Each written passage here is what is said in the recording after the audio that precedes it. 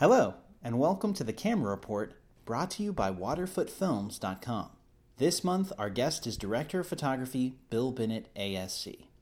His work has been seen by tens of millions of people, but if you've never seen his name in front of the credits of a movie before, that's probably because the majority of his films don't have credits. Bill has made a career shooting visually striking television commercials for companies like Toyota, Honda, Northwest Airlines, and General Motors, just to name a few. His most recent work can be viewed on YouTube. Just search for Bill Bennett ASC or on his website at wfb4.com. Bill's cinematography is beautiful, sleek, and apparently quite good enough to keep him a very busy cameraman. He joins me today from Los Angeles, California. Thank you, Bill, for coming on the show today. Well, thank you. I'm glad to be here. In cinematographer style, which I really got a lot out of your segments in that film, you relate an anecdote about getting to Hollywood, feeling like no one was willing to help you out to get your start. I wanted to ask you, how did you get over that hump, and what kind of work were you trying to get, and how were you trying to go about it? When I came to Los Angeles, I had just graduated college about a year before in San Antonio, Texas. I went to a small school there called Trinity University that had a really good theater program. Not really a film program, but I shot films on my own using cast members and crew members from the theater department. And I came to Los Angeles because I figured I might as well go to the center of the universe of the film industry. And that was, we're talking quite a while ago, 30-some years ago, and that was truly the case then. Now it's spread out and diversified all over the country and all over the world, as everybody knows. But at that time, if you wanted to really participate, you either had to go to Los Angeles or New York. So I moved to Los Angeles and thought I could get work, not as a cinematographer, but maybe as a camera assistant. The reality of it is I couldn't get arrested as a camera assistant. Everybody wanted to know what my previous experience was, and student films weren't going to get it. Also, all of my student film work had been in 16 millimeter, not 35 millimeter. So money was running out, so I started to work as a set carpenter, building sets. And that's sort of how I ended up in commercials. So because of that, I met Ron Dexter, who was a very brilliant director cameraman, and met his prop man. And the prop man said, well, and upon talking to him, because I was always interfacing closely with the prop people because they needed specific things like cabinet heights and things like that. So I was interfacing quite a bit with the prop man, and he said, well, you should really meet Ron Dexter. So I did manage to get an interview with him. The problem was Ron, got a lot of requests from a lot of people and was nice, but ended up not hiring me. And then I ended up getting a call from him one day. He had left a big company that he had been working with, a company called Wakeford Olaf, and moved out to form his own company, and he needed some work done on the building that he had bought to convert, and he had remembered that I was a carpenter. So this was back in the day where everybody had pagers. So I called the number, and it was his secretary who was asking me if I could come for a day and help him put up a wall. So I literally left my set carpentry job in the middle of the day, never went back, told the foreman. He understood that that's where I wanted to go. He knew I wanted to get into film shooting. Really didn't want to be a set carpenter. So even though I did that for 2 years, I left the set carpentry company, went to work for literally an afternoon for Ron Dexter, and I ended up leaving there 6 years later. Ron was a remarkable guy. He always had a cover story saying he worked for the U.S. Navy. In reality, he worked for the CIA. But I didn't find that out for 30 years after I worked for him. And he was in crypto, in terms of trying to figure out what the Soviet Union were sending messages back and forth, and had spent a lot of time in Japan listening to the Russians. And consequently, he had kind of that Japanese sense of Zen simplicity to his compositions, which then I appropriated once I started working with him. He was an amazing teacher. He naturally taught in every situation. He would also let everybody shoot. Even though I started working with him first as a carpenter, then as a grip, then key grip, then moved into camera assisting, eventually operating, he would let anybody shoot. This was back in the day where we were doing a lot of sports sort of oriented commercials, and the athlete would only be able to do the event a few times. So he would want to shoot as many cameras as possible. And Ron, unlike a lot of cinematographers, owned all of his own camera equipment. So he had like 6 or 7 35-millimeter cameras, some of them high speed, some of them 2Cs. And he would let anybody shoot. He only had one rule. The rule was, I don't mind seeing the mistake in the first take. I don't want to see that mistake in the second take. And you got to remember, this was in a day when there were no video taps. The only person who got to see what you were shooting was you. And then everybody else got to see it 24 hours later in dailies, or if you were in a remote location, maybe 2 or 3 days later. So if you were screwing it up, you were the only person that knew. So it evolved a tremendous amount of trust between Ron and myself and the clients. And I was lucky enough to have, having shot a lot of my own work in high school and in college, I sort of had the beginnings of how to operate, how to compose. And I also took his advice and took the cameras out and practiced a lot. Not necessarily shooting film, but going out, practicing, panning, tilting, pulling my own focus and everything. Because when he had 7 cameras out and I was the only camera assistant on the set, everybody was pulling their own focus. So I would go out and practice a lot. And this wraps around to kind of an interesting piece of advice for up-and-coming people who want to be cinematographers, in that you move forward in this business by taking advantage of opportunities that are offered you. You tend to create the opportunities by being available at the right place at the right time. People always talk about, well, you got to be lucky. But at the same time as being lucky in terms of being at the right place at the right time, when you're offered the opportunity to step up and do something professionally that you've never done for pay before, you have to be practiced enough to where you can successfully do it. You have to be ready for the chance. Yes. If I hadn't gone out and practiced long lens focus pulling, when Ron gave me the opportunity on a Budweiser commercial to shoot with the 800 millimeter lens of the Clydesdales riding along the top of a mesa in Monument Valley, if I had blown the shot, he probably would have never asked me to shoot again. But because I had gone out and practiced a lot, I was able to do it and step up to that next step. And that's how this business works. People trust you. They give you an opportunity to do something that you might not have ever done before, but you've practiced enough to where you can do it, and then you move up, and then it just keeps going up and up. At the point where you stop practicing, that's exactly where you're going to stay in the business, because you have that skill set. So anyway, I started operating quite a bit for him, then needed to expand my horizons. I'd been working with him for about 5 or 6 years. We've traveled all over the country. And this was back in the days when a commercial project might be 3 weeks long. We would go out and shoot for American Airlines or Budweiser or Coca-Cola, and the project would be 3 weeks. Today it would be like at the most 3 days, right? Yeah, like 3 days is a big deal now. Back then, 3 weeks was not uncommon. And we would do those shows back to back to back. So I moved forward and started working for Sid Avery, who was another director, cameraman. But unlike Ron, who was very, very hands-on, Sid, who now has passed away, he was a very famous still photographer and so totally knew how to light. His genre of work was totally different than Ron's. It tended to be a lot of food and a lot of people. Ron was a lot of sports and a lot of activity, rock climbing, high jumping, horses racing. Sid was, and that's all outdoors, Sid was all in the studio doing food and people and stuff like that. So that was a nice transition. And Sid would hire me as the operator, but in reality, he would let me light the set, and then he would come in and make little changes. So I was a tremendous learning opportunity from a master, in that he let me do it and then come in and make little changes. Then after a while, I learned the style that he liked, and essentially I'd be lighting it and he wouldn't be making really any changes. Tremendous learning opportunity. And again, here's another example for younger people coming up. I've run into young men and women coming up that when given opportunities to step up a little bit beyond their pay grade, they immediately insist on being paid for that, when in reality, being given that opportunity, you should be thankful. I wasn't getting paid as the cinematographer. I was getting paid as the operator. He was giving me the opportunity to light, which is really the cinematographer's job. I gladly did it because essentially I was being paid to take high-level lessons.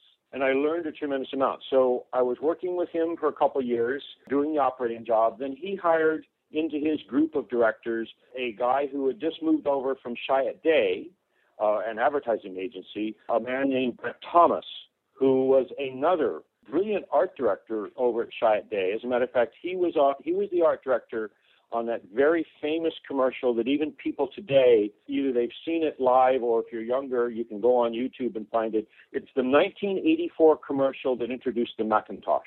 Oh, yeah, of course. Very famous. Yeah, find that on YouTube or Vimeo, and it's a really startling commercial. Ridley Scott was the director. Brent Thomas was the art director for the agency. Well, he used that to move across to become a director. And he had his own sense of brilliance in that he was an incredible designer. He really didn't know anything about cinematography. So now this is a perfect fit for me because now I understood cinematography. I could listen to him and get his concept on film.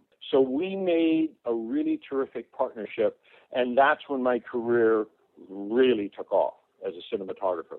Because this man first started out doing, hamburger commercials and such, which we did really well, of course, and then kept stepping up. And because of his connection with Chiat Day, we ended up doing Apple computer commercials, BMW commercials, and really high stylized sort of work, and ended up doing, I think I worked for him like 3 or 4 years and really rocketed to the top of A-list commercials. Well, I'm listening to you talk about your past experience and getting all that experience first outdoors and then lighting indoors. It really seems to feed into what you currently do with not only shooting cars on tracks and things like that, but then also shooting the interiors and shooting scenarios and stuff inside. Am I right about that? Yeah, it's very interesting the way the business works in that as a cinematographer, particularly a young up-and-coming cinematographer, you would like to present yourself and you would like to believe that you can do anything that's offered you. If you're doing a dialogue piece, you could do that well. If you've been given a commercial to shoot cars, you could do that well.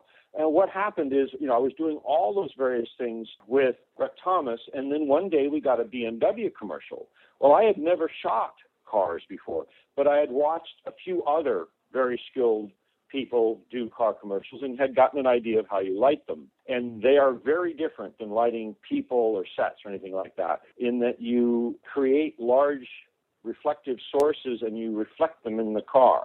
That's how you light cars. You don't ever really point lights at them. Consequently, we did this BMW commercial that turned out quite well, and then he started getting more car commercials. Then all of a sudden, voila, I'm the car guy. People like to pigeonhole you. Like if, I had happened to have done with him a really amazing Reese's candy commercial or a pizza commercial, maybe I'd be the food guy. And actually, Brent ended up doing a lot of tabletop sort of stuff, product shots and things like that. I much preferred shooting outdoors, so to steer my career, I tended to put on more of the outdoor spots, meaning the car work, rather than the tabletop inside sort of work. I did them both well. I just preferred working outside more, so I would kind of steer my career by what I'd put on my reel. In other words, what prospective producers and agency people would see. I mean, it's just, what is it you want to do? Though I enjoy shooting tabletop stuff, and I find it has its own set of challenges, I would much rather be working outside in Montana than in some little hot, dark soundstage in downtown Hollywood, even though I've done both. That's another thing that happens is you kind of, as you begin to get more and more opportunities, you then have to start to steer where you want to go with your career by what type of jobs you show people and what type of jobs you take. Because at some point, when you first start out, you take anything you can get. But then after a while, you start to get offers in multiple areas. You kind of steer where you think your skill set is best and where it is you want to go. After Brent Thomas, ended up working for Johns Gorman Films, and then my career sort of expanded out to where I was working for a lot of different directors. Rob Lieberman, who is still a director to this day, does a lot of television pilots, and I did a television commercial for McDonald's that ended up being one of those award-winning memorable commercials that were shot for the Super Bowl of an older man who went to work for, in a part-time job at McDonald's, and the young girls there know that a new kid is coming to work, and they're all tittering about, they think he may be cute, and then this older man comes, and they are surprised that it's an older guy, but the girl who's assigned to teach him how to do it, all of a sudden he's very good at what he does. And it was just this heartwarming commercial that Rob Lieberman did such an amazing job of directing that they were only going to show it once at the Super Bowl. It was such a hit that McDonald's continued to buy time throughout the year and run that commercial again and again. It was a 60-second commercial in a time when mostly commercials were 30 seconds. People can find that commercial. It's literally called McDonald's New Kid. So you can find that by looking it up on Vimeo or YouTube. And when that landed, I just got a lot of work, because what happened is people, they'd see that commercial, and then they had their commercial coming up, and they said, well, find that cameraman, hire them. You mentioned story, and you always hear cameramen talking about story and the importance of story. Would you say that's how you approach all your work, no matter what the subject matter? Do you mainly think of yourself as a storyteller? Yes.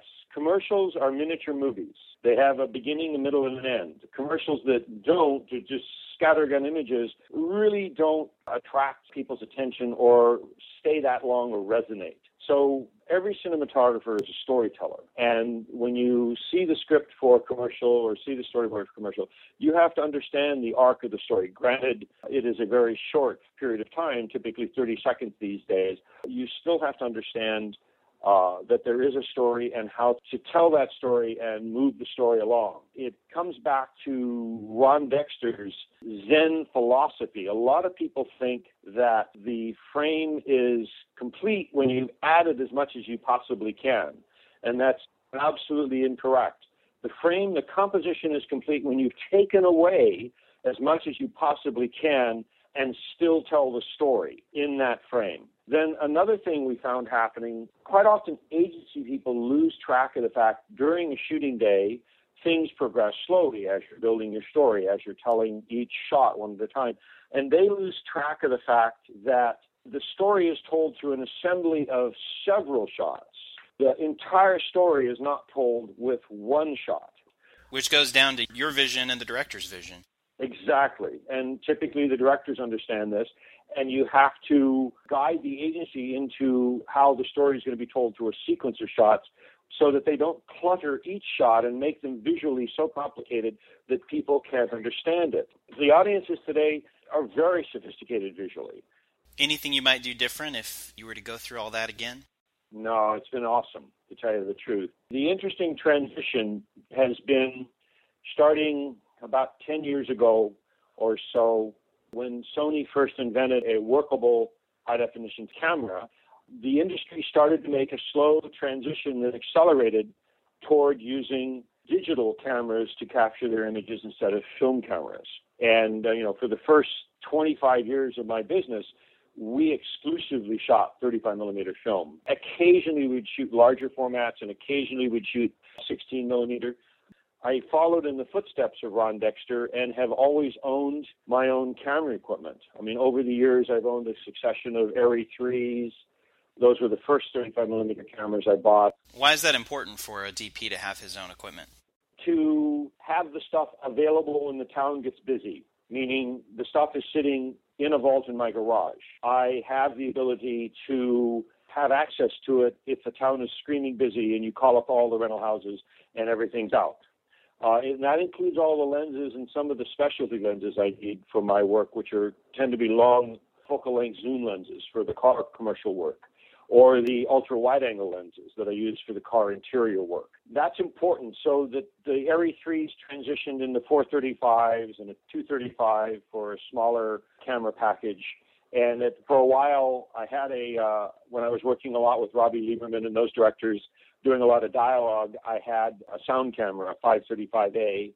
And then we've had this gentle progression as the digital cinema cameras have gotten better and better towards shooting more and more work with digital cinema cameras. And I found that commercials kind of lagged behind, as you may have observed, at least high-end commercials, because the agency realized for their client they could not compromise how it looked, one, iota. So they tended to continue to shoot film a lot longer than, say, episodic television did, because they were confident. They didn't want to save a few bucks and then lose the account because one of their commercials bombed.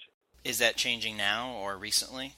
Changing a lot. The past couple years, there's been quite the landslide. The trigger point at first was Red Epic. Well, actually Red 1. Then when Red became an MX, so the quality of the images improved quite a bit. And then the real landslide was created when Alexa came along from Aeroflux. And many cinematographers looked at that and said, you know what? This camera can make very beautiful images. And the images are very flexible, like they were used to with film. And it gathered tremendous acceptance amongst agency people. I did many comparison shoots where we would shoot the Alexa beside film. The agency were very confident with film. They would look at the Alexa images beside their film images of their product and go, you know what? This is gorgeous. Let's go with it. So like some very conservative companies like Honda, I did a side-by-side shoot with them with an early prototype Alexa. They, forward-thinking technologically, they said, yeah, we want to see what that looks like, even though they take a risk that it might actually slow their shoot down to shoot with dual camera systems. But we shot it on a real set with a second camera crew, on a real location, and compared the footage down at New Hat, Bob Festa's place, and found the stuff to be beautiful. And now Honda shoots everything with Alexa, and many other production companies are doing the same. What was your angle, for lack of a better word, in doing that comparison or in presenting that idea to them? Were you advocating for the Alexa, or were you genuinely also curious to see the comparison? I have always, and this is another lesson for people up and coming, I've always actively tested new technologies, whether they be film technologies, lenses when they came along. I tend to rattle the cage of manufacturers, maybe pissing some of them off, because I will honestly show the shortcomings of some systems, much to the dismay of the PR people at those companies who are maybe saying something is capable of doing something that really isn't. You have to understand that these companies that are making new devices, whatever they are, lenses, cameras, whatever, their PR departments tend to exaggerate the capability, trying to attract attention of people who might purchase or rent the systems, when in reality, as a cinematographer, you can't exaggerate anything, because you have to know the limits of the system and then discover those limits through testing and then never exceed them when you're actually shooting. So it kind of freaks people out that as cinematographers, we take lenses or camera systems out and test them to find the limits, which means you at some point find the point where they no longer look good. And then that means when you're shooting, you know where the limits are and you don't exceed it so that your work looks beautiful. We need to do that for career longevity, because we don't want the image system to fail while we're working. So I do a lot of testing, and for various manufacturers come to me and ask me. Sometimes I have to sign non-disclosure agreements and not talk about what we're doing until maybe later, whether it be lenses or filters or camera systems. I remember us standing on a corner in downtown Hollywood shooting with Master Primes 3 years before the lenses were released to the public, and freaked out, because downtown Hollywood, every fourth person that walks by works in the film business, and every 20th person walks by is going to be a camera assistant. So we covered up the names on the lenses. We had a cover story that they were going to be converted video lenses, which we knew wouldn't be attractive to anybody. And that was the cover story that we gave everybody that walked by. It's the same thing with the Alexa. We were presented with a prototype camera. It was no longer secret. It had been announced the year before, but we actually had one of the first ones that came into the country, and we were given the camera for a day to go out and test, and I happened to be shooting this Honda commercial. So we took it along, and a good friend of mine, Kes Van Ostrom, another ASC cameraman, brought himself and his camera crew along to handle it, and we were able to shoot with the system. Same thing with the 435 15 years, 20 years sooner. Before that, I was given the prototype 435 to take out on a shoot and shoot with. So I have a reputation of testing equipment, being honest about the results, etc. So various manufacturers do give me things to test. Given that you shoot a lot of vehicles and demonstrated by our conversation so far, you know your equipment. If I called you a gearhead, would that be appropriate? I think that would be appropriate. How it all started was my grandfather was an engineer. He went to MIT. My father was an engineer. Everybody assumed I would be an engineer. I entered college in the engineering track, found out that because I was a very visual person, I could not handle the abstract math that's required for engineering, integrated calculus and all that kind of stuff. I just could not wrap my head around it. I wasn't doing well in it, and made the transition over to live theater. That's where I ended up getting my degree. My parents were smart enough and thankfully supported me in that transition. My mom said, "We don't really care what degree you get as long as you have a college degree." That was their goal. So they supported me in that, and I continued to take the engineering courses that I found interesting, like physics and structures and things like that. And it served me very well over the years because cinematography is a blend of artistry and engineering, artistry and technical. And the people that understand the technical very, very well but are not artists, their work is technically excellent, but just bleh. Then there's people who are tremendous artists but can't shoot their way out of a paper bag because they don't understand the equipment. So you have to be a suitable blend of both, wear different hats, switching back and forth from moment to moment when you're shooting. Like when the camera assistant walks up and starts talking about a technical issue, you have to understand that. But then at the same time, the director and the agency creative director will walk over and start talking about the composition of a frame or how this should feel or the emotion this should evoke. Then all of a sudden you wear your artist hat. So you become two persons. There isn't, to my knowledge, like an IMDb type webpage for finding out who made your favorite television commercials. Does this ever bother you at all, or do you ever wish there was a way for people to know who creates what are basically the slickest, most impressive short films on the planet? In other words, television commercials? It's very interesting in that no one's ever built that database, and it's really too bad. I know that some of the more classic commercials are available on Vimeo and YouTube, but unfortunately, quite often the credits are not even there. It's interesting. I know this journalist, Bob Fisher, who's been writing about cinematographers since the beginning of time. And as a matter of fact, he interviewed James Wong Howe and then forward from there. And he has an interesting thing he told me after he was interviewing me once. He said, when I interview directors, they talk about themselves. When I interview cinematographers, they talk about other artists that they admire.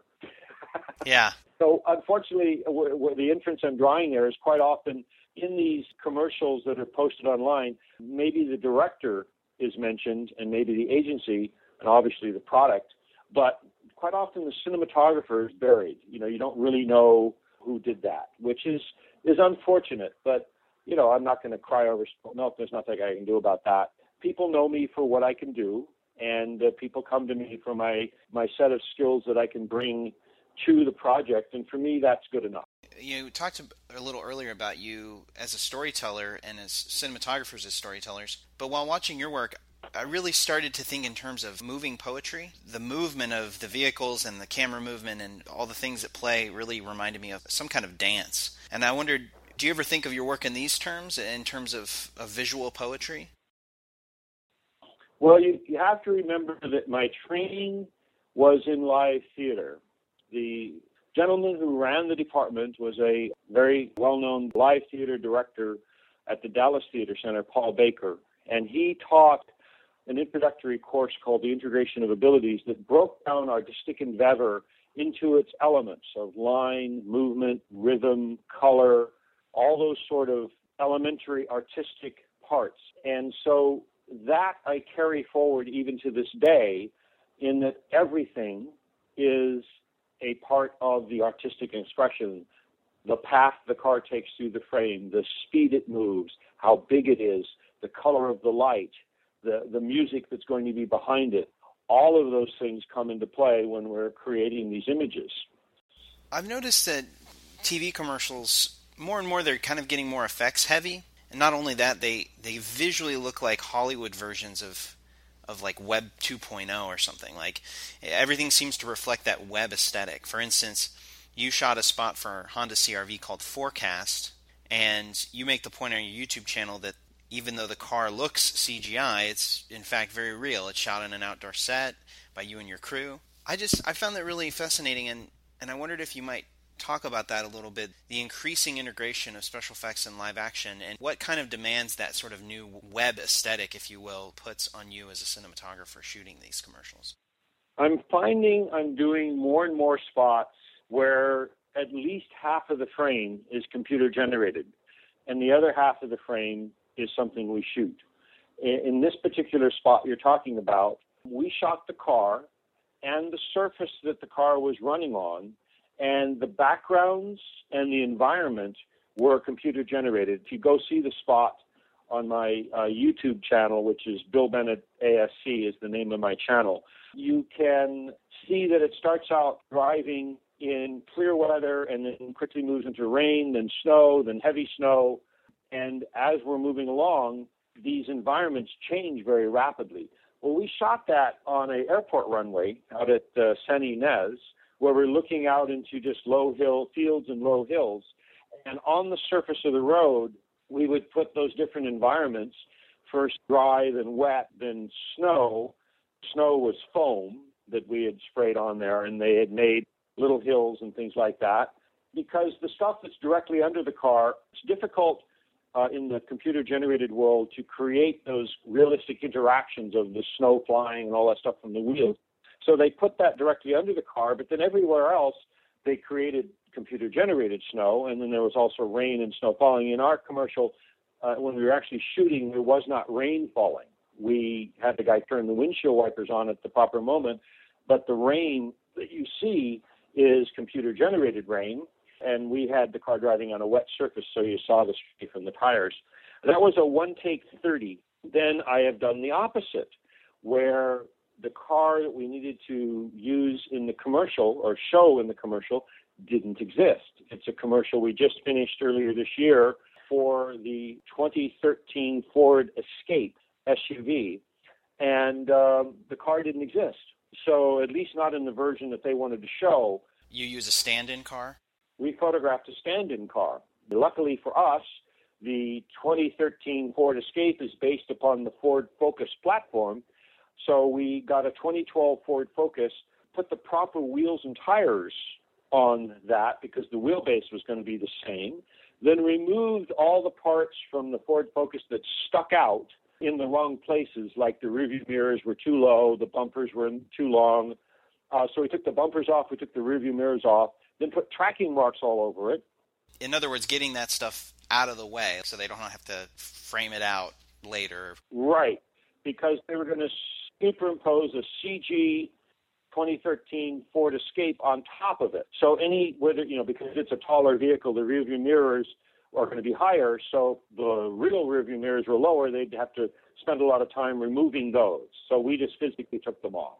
And then for the very first time, we used the metadata capabilities of the Arri Alexa, where we had the lens remote control system knew where the lens positions were, and frame by frame would write into the metadata of every single frame that the camera shot the tilt and roll information, also the lens focal length information, the lens focus distance information, and the T-stop. They would take that metadata and extract it and feed it to the CG software, which would then start to create the position and space of the camera and the CG car. So they found that to be tremendously useful for developing where the synthetic camera is in space that matches the position of the real camera and where the synthetic car, the CG car, is in space. The technique to get the fit is they actually took a Ford Focus and first fit that exactly to the Ford Focus that was really photographed. Once they had that tracked properly, they replaced the Ford Focus with the Ford 2013 Escape, and now all of a sudden it fit perfectly. Well, you shot another spot. It's actually a short film that was meant to demo Dolby's PRM 4200 reference monitor, which is a 42-inch Yes. flat screen monitor. It's a beautiful short film of a beautiful vintage airplane, the North American Aviation AT-6, flying over parts of Southern California. I know you shot it with the Arri Alexa, but I wondered if you might talk about, in this specific case, the reasons you chose this scenario and also the format and the different technical specifications to show off the monitor. That was a particularly challenging shoot because not often before have I been asked to shoot reference material to demonstrate a very high-end display system, meaning this monitor. The Dolby monitor has tremendous dynamic range and a larger color space than your typical monitor that you'll find. So they realized that they needed to have original material that had never been color corrected for a monitor that has less display capability. They needed to have raw material that they could then manipulate to demonstrate the extremely wide latitude dynamic range that this monitor can display. So consequently, we were looking for a situation with really dark blacks and screaming bright highlights, and that's when we came upon the idea of a highly polished airplane.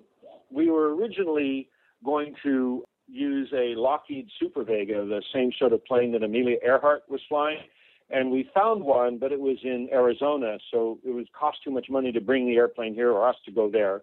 So then we found the highly polished AT-6, polished to a mirror surface, and I knew that if I shot that in backlight, it would be very challenging for both the camera and the monitor, but it would also be something of extremely wide dynamic range. And then after we had the idea of what we were going to shoot, they created a little scenario of the pilot, who was going to fly the airplane, simple story, and we shot some of that material on the ground at Santa Paula Airport, of him getting in the airport and getting ready to fly. If I could jump in there, some nice silhouette stuff there too, really showing those dark to light contrasts. Yes. Well, there's an opening shot where he's standing in the hangar and we're looking outside at the highly polished airplane where he's silhouetted, very extreme dark blacks and very, very bright highlights. Again, seeking out, basically looking for trouble. But then when we got to the airborne stuff, that was pretty much left up to me. I happen to be a pilot, so I fly for fun. I own a Beechcraft Bonanza, and flew hang gliders in 1980 and then learned to fly powered planes in 1990. So this is a particularly good fit of another area of technical expertise that I have, in that I could communicate with both the airplane pilot and the helicopter pilot what it was I needed to do. And the airport that you see in the piece is out on Catalina Island, and it's called the Airport in the Sky, where they literally chopped off the top of a mountain. And it's a very picturesque, clean location. Goes back to the whole Zen concept of how I like to compose. I knew any other airport around would be cluttered with buildings and, just be distracting. I wanted people to look at the airplane and look at the environment. So we went out there and filmed around Catalina Island, and also him doing low approaches to Catalina Airport, and me understanding the performance capabilities of the helicopter and the airplane. The challenge was the helicopter was flying as fast as it possibly could, and the airplane was flying nearly as slow as it possibly could to match the airspeeds. And for us to stay with it was a challenge, and as a consequence of that, I couldn't have any crew or agency people or anything along with us in the helicopter. There was just me and the pilot to keep the weight down. So I was having to handle everything in terms of composition, focus, exposure. And here you were shooting reference material and knowing you can't make any mistakes, and then having to do those things by yourself. Yes. Well, I was shooting Arri Raw too, which is gathering a vast amount of information. And I knew if it was going to be soft, or if it was going to be improperly exposed, or panning too quickly, or any other kind of mistake would be very clearly evident to people looking at the images. We actually auditioned lots of different cameras. They chose the Alexa primarily because of its wide dynamic range, because that's what they wanted to demonstrate with their monitor. It has wider dynamic range natively than any other camera out there. The Red Epic has a HDR mode, high dynamic range mode, but its problem is it's doing two successive exposures, And if you're shooting something like a silver airplane that's moving quickly through the frame, you can actually see the ghost image of a dark airplane and a bright airplane slightly next to each other. So when things are moving fast, you can't use the high dynamic range in an epic. So they analyzed all of this and decided to go with the Alexa, which does real high dynamic range, but in single exposures that are blended together. You talked about your Zen composition philosophy. What are some other shooting philosophies that you have? What have you sort of come to believe about production and motion picture imagery that really just drives your decisions on a set or off a set? One philosophy I have that is dominant, and I learned this from Ron Dexter, is crew resource management on set. You surround yourself with the very best people you can afford and that you can find, and then you have to let them do their job. Meaning, even though I started life as a key grip and I understand gripping intimately, I try to never tell the key grip how to do something. I always tell them what it is I need done. In other words, what the end result is, and then let them figure out how to do it. She and I may discuss different techniques, same thing with the gaffer, about how we might do things. And then here's a trick I use to keep people on my side. I might be lying in bed at night 2-3 nights before the shoot, thinking about how I might do this or how I might do that. When I propose the result of how what I want it to look like, they may come up with an idea that's different than mine of a way to do it. If upon analysis it's going to be faster or take the same amount of time, cost about the same, I will always go with their idea rather than force my idea on them about how to do something. All of a sudden what that does is they feel invested in the project. They are participating in the design of the images and the concept. Now all of a sudden that person is a true creative partner of yours rather than just an employee, someone pushing stuff around the floor. Because if you constantly tell your crew how to do things, pretty soon your whole crew will be standing there waiting for you to tell them what to do, rather than working as a team in concert with you. And then it pays off in another place too.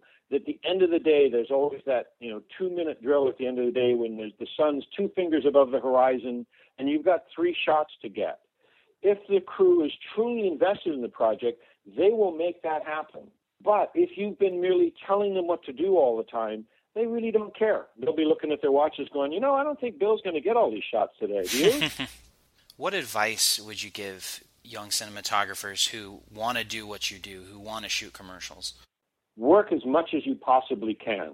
Now, that sounds overly simplistic, but many times when you're first starting out, you actually have to get on set and be seen working. Whether that means you have to volunteer in a position that you normally don't work in, say you want to be a cinematographer and you're, say, a camera assistant or not even that, you can say, listen, let me come and shoot another camera for free.